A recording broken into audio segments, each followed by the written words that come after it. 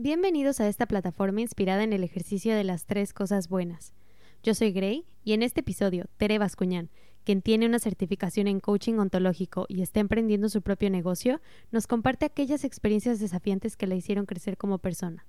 Platicamos sobre resiliencia, la importancia de reconocer las emociones y pedir ayuda cuando es necesario. Al final, nos comparte las 3 cosas que ha aprendido al respecto. Esto es 3 semillas.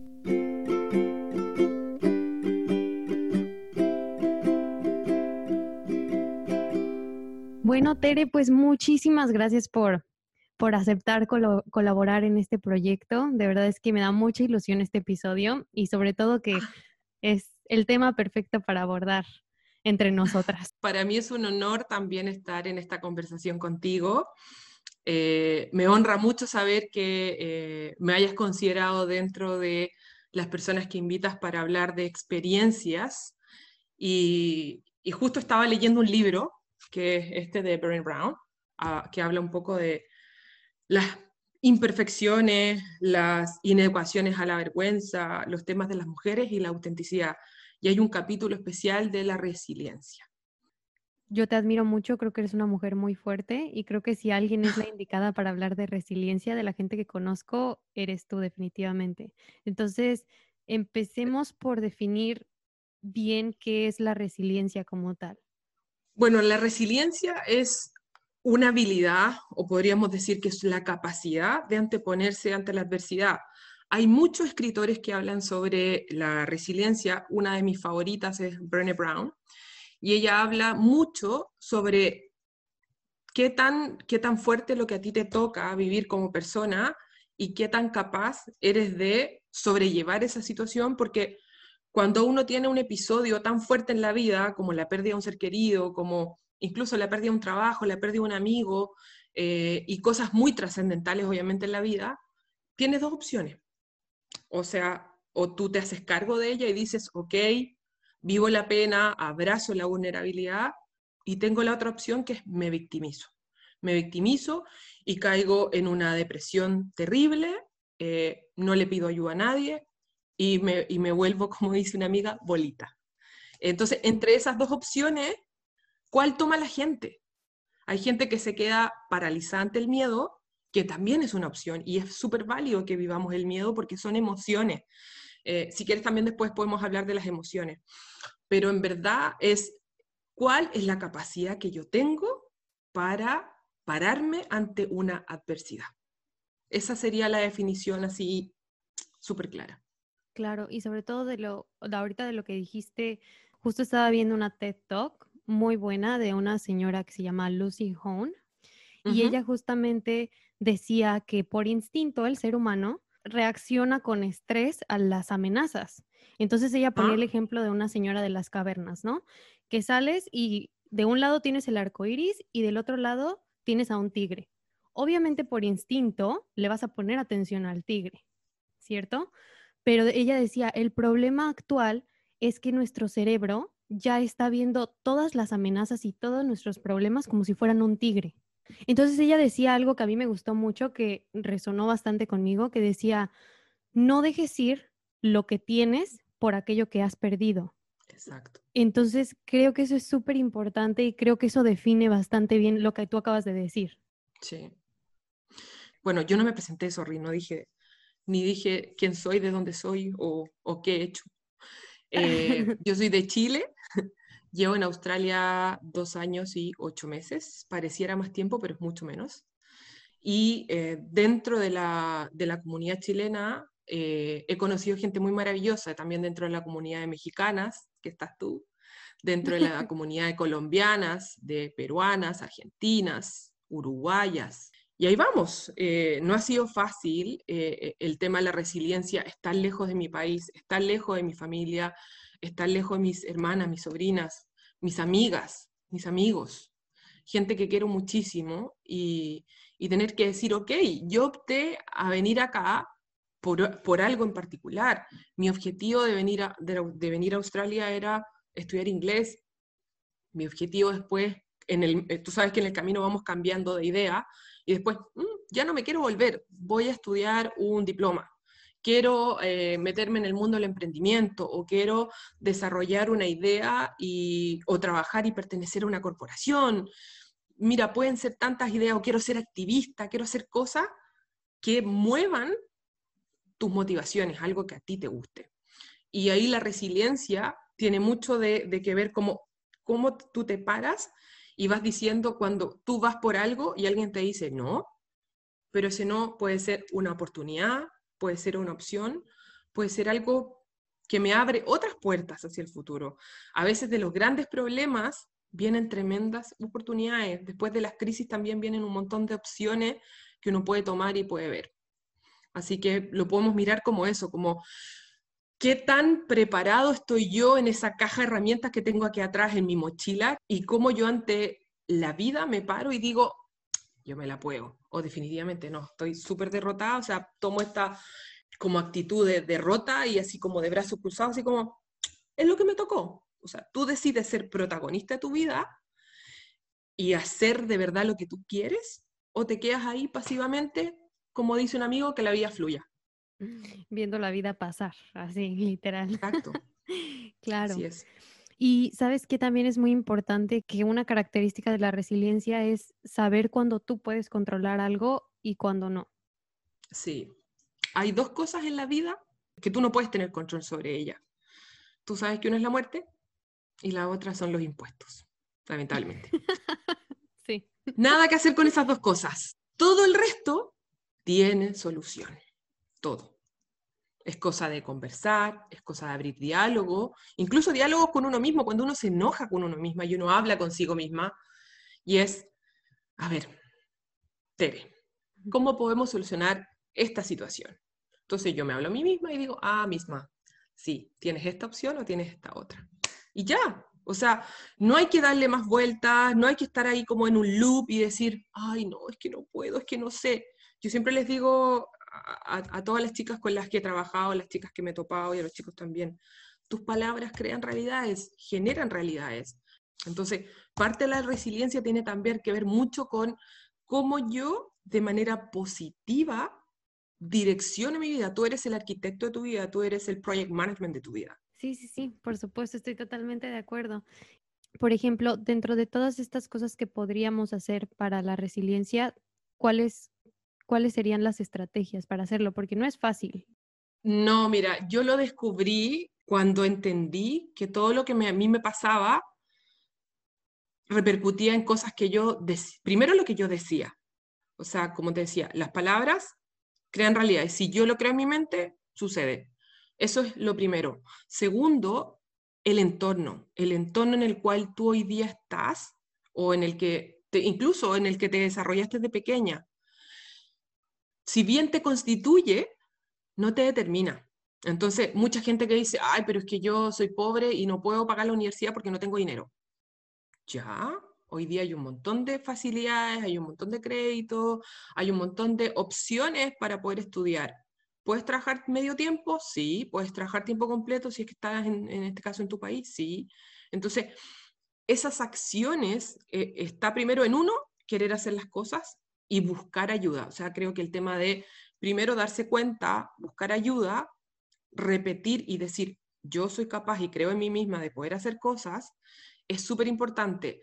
Yo sé que el ejemplo de los papás es algo que a nosotros nos determina nuestra personalidad en los primeros 5 años de formación. Por ejemplo, mi papá no fue profesional, él fue agricultor toda su vida y mi mamá dueña de casa. Entonces, si mi mamá hubiese sido, no sé, enfermera, mi papá arquitecto, médico, probablemente yo también estaría pensando en algo parecido. Pero aún así, ellos siempre me incentivaban a que si yo estudiaba, iba a poder ser lo que yo quisiera y que no iba a tener límites en mi mente. Entonces, esto de leer mucho es algo que viene para mí hace mucho tiempo. Soy un ratón de biblioteca. Dentro de eso, hablando del contexto de cómo yo instalo la resiliencia en mí, voy a ir a un ejemplo en particular. Yo tenía 20 años o 19 y estaba súper enamorada. Terminó esa relación con el pololo, el novio. Terminé y yo sentía que el mundo se me acababa.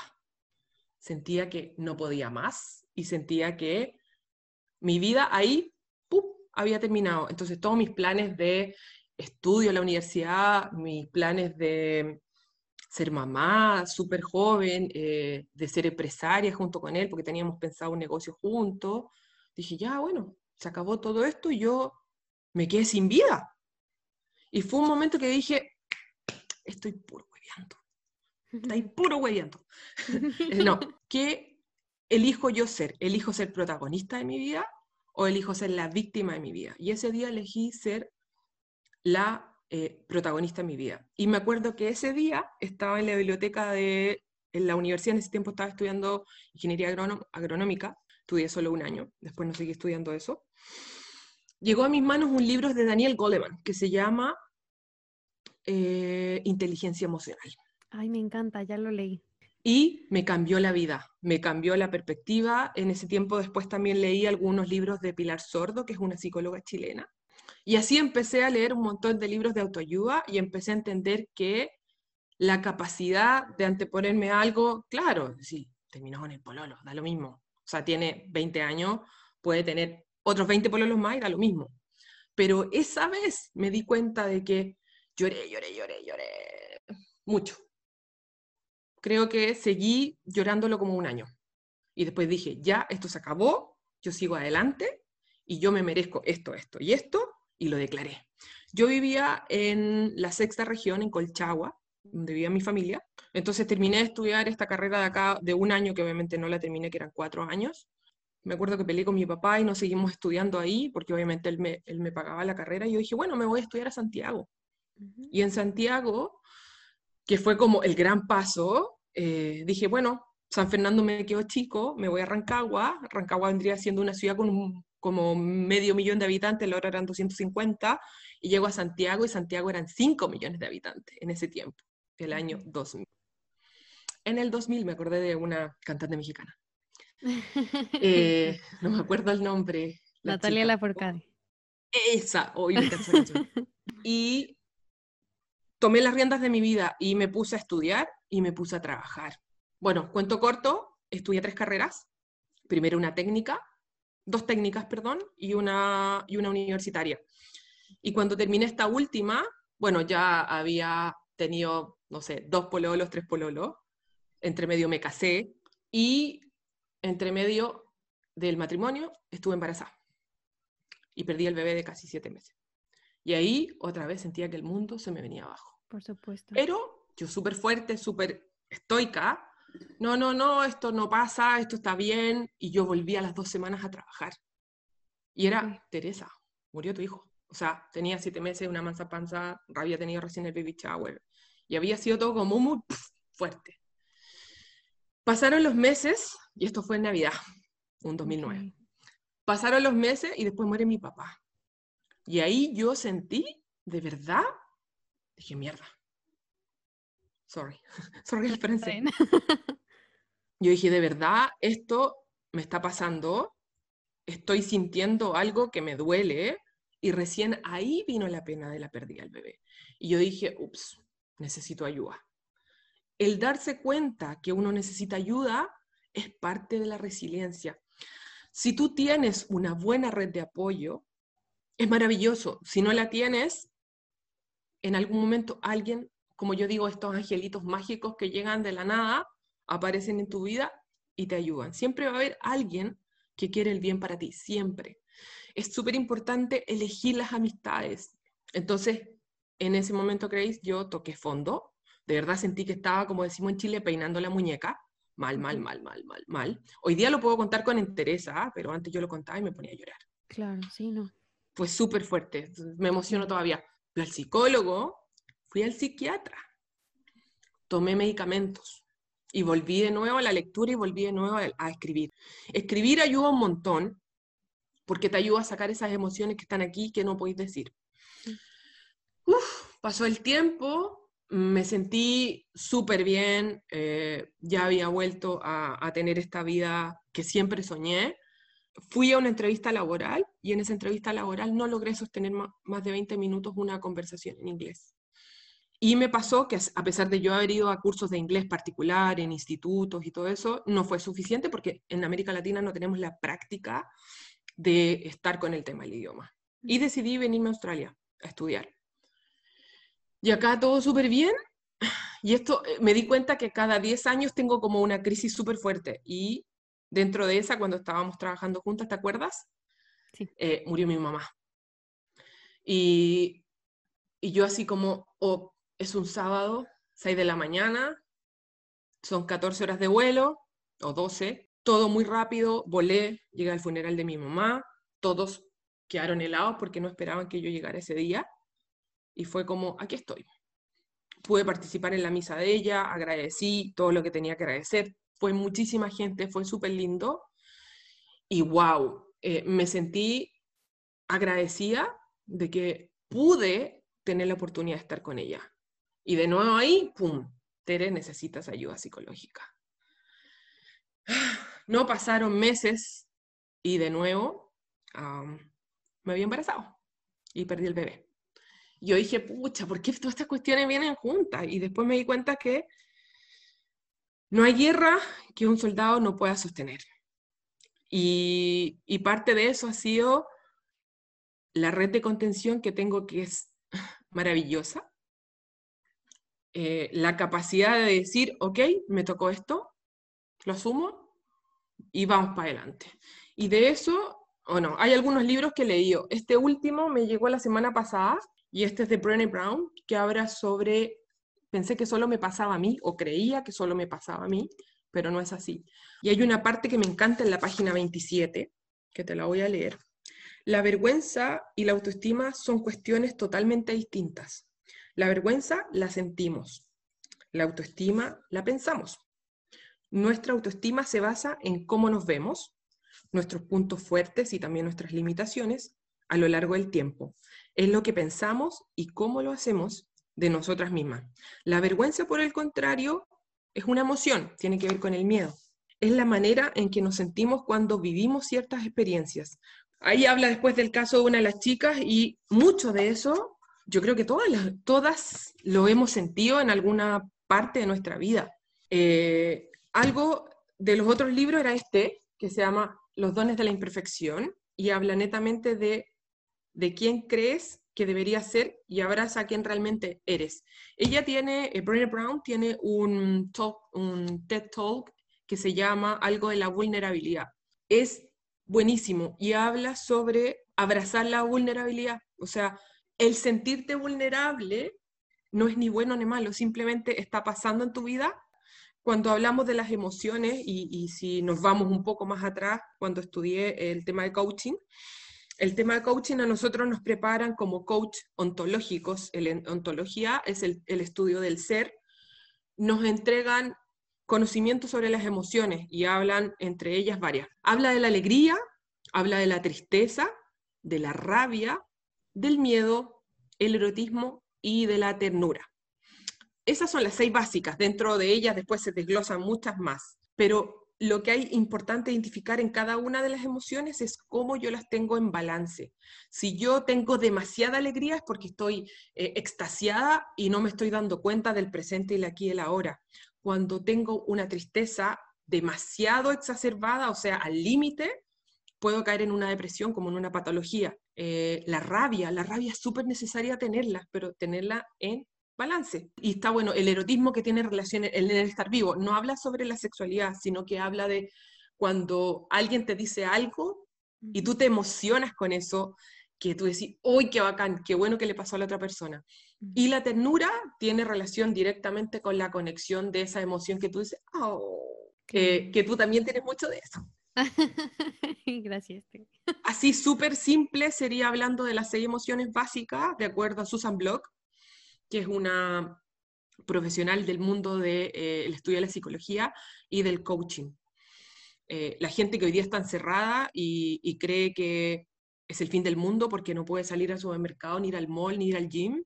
O sea, créeme que hay gente que está pasándolo mucho peor, sin trabajo, sin comer, teniendo pérdidas invaluables y siendo aún así más resilientes. Sí, estoy totalmente de acuerdo. Regresando a lo de las emociones, creo que está muy conectado con lo que hablábamos de la vergüenza. Yo, por ejemplo, cuando llegué a Australia, sí me sentía muy deprimida y justo en ese momento de soledad, tampoco podía, o sea, sí podía, pero no me atreví a vocalizarlo porque la gente a la que te acercas en ese momento, que eran mis amigos de México o gente de México, pues ellos te dicen, pues es que estás en otro país, ¿no? Es maravilloso y debes estar feliz y debes disfrutarlo y todo. Y entonces yo en vez de decir como, en lugar de aceptar que yo me sentía mal y Sí. decirles, me siento mal, o sea, me siento sola y quiero llorar, ¿sabes? Y tengo todas estas emociones que quiero expresar, pero al escuchar que la otra gente te decía, no, es que esto y que lo otro y motivación y, ¿sabes? Esto que yo de pronto le llamo positividad tóxica porque te inhibe de aceptar realmente lo que estás sintiendo. Y parte de moverte hacia ser más resiliente es aceptar que estás mal, aceptar que necesitas ayuda, como dijiste. Sobre Entonces, eso mismo, ¿tú sentiste que vivías una realidad paralela? sí, yo sentía que vivía una vida falsa, no sé, como que, ¿sabes? Como que yo estaba, como que por un lado era como de, ay, sí, qué felicidad Australia y fotos, ya sabes que la familia también de pronto te pide La como, ay, sube novedad. una foto y sales, conoces, pero cuando yo regresaba a mi casa, era cuando me caía el 20, porque era cuando llegaba a la casa y era yo sola, conmigo misma, y yo no lo aguantaba, Tere. ¿Y ahí le pediste ayuda a alguna amiga? ¿Fuiste al psicólogo? ¿Cómo lo hiciste? Ahí lo que hice fue, empecé a ver muchas TED Talks, la verdad. Tuve a esta amiga que me ayudó bastante, ella es de Alemania. Después de esto, justo la inspiración del podcast, encontré estas estrategias en las que, ok, ¿sabes qué? Está bien sentirte mal, pero para moverte tienes que focalizar tu atención en otras cosas, en cosas buenas que tienes, porque no todo lo que estás viviendo es malo. Entonces empecé a hacer este ejercicio de las 3 cosas buenas, precisamente. Entonces, cuando acababa el día, anotaba las cosas buenas que me habían pasado en el día y las agradecía. Mira, sin querer abrí un capítulo, acá dice cultivar un espíritu resiliente. Libérate del entumecimiento y la impotencia. El entumecimiento tiene que ver con algo que a mí me paraliza. Entonces aquí dice, no podía de ninguna manera darse la vuelta y embellecer algunos detalles. Lo único que podía hacer era avanzar y embellecer todo el conjunto. Está buenísimo este libro. Sí, suena bastante bueno, la verdad. Sí, Los dones de la imperfección, de Brené Brown. Pues bueno, mi Tere, ¿estás lista para las 3 semillas? Bueno, hablamos de la resiliencia, las emociones, cómo nos afectan, qué decidimos hacer con ellas, eh, cuando nos damos cuenta y cuando también podemos pedir ayuda, que también es bueno, no es malo pedir ayuda. Ujú. Y lo que tú hablas de una de las semillas, estar en agradecimiento. Cuando yo estoy en agradecimiento, estoy en una sintonía y estoy en otra frecuencia, y en esa frecuencia de abundancia y de bienestar. Entonces, esa sería la primera semilla, el agradecimiento, ¿cierto? La primera siempre es el Me agradecimiento. encanta. La segunda semilla es tu pasado te constituye, pero no te determina. Me encanta. Y tus palabras generan realidades. Perfecto. Me encantan las semillas. A mi Tere, pues muchas gracias. Déjame, compártenos tus redes sociales, dile a la gente dónde te pueden encontrar. Ok, mi Instagram es @tere_bascu. Si me buscan por Facebook, estoy por Tere Bascuñán Ibarra. Y pronto tenemos nuestro proyecto Alpha Jobs arriba. Estoy trabajando en él. Es una empresa de reclutamiento de talento y lo que busca es justamente posicionar profesionales, estudiantes internacionales y también profesionales en el mundo corporativo para incorporarse a puestos de trabajo. Tere es uno de los miembros más activos de la comunidad latina, me atrevería a decir, chilena, pero también latina, y pone Y muchas siempre cosas. tratando de ayudar. Claro, pone muchas cosas, muchos links que te ayudan, muchos posts que te motivan y con mucha información también actualizada. Entonces ahí síganle en las redes sociales y en mi Instagram es @tresemillas.podcast. Ahí les voy a dejar los libros de los que hablamos para que puedan conseguirlos. Y listo. ¿Algo más, Tere, que quieras agregar? Agradecer y feliz de estar de nuevo conectada contigo. O sea, y te felicito por el proyecto de 3 semillas, me encanta. No, muchas gracias. Gracias a ti.